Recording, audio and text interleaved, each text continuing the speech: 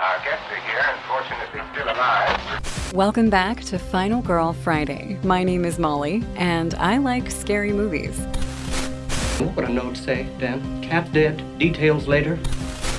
Tonight, I'm going to be doing something that everyone else in the world has done.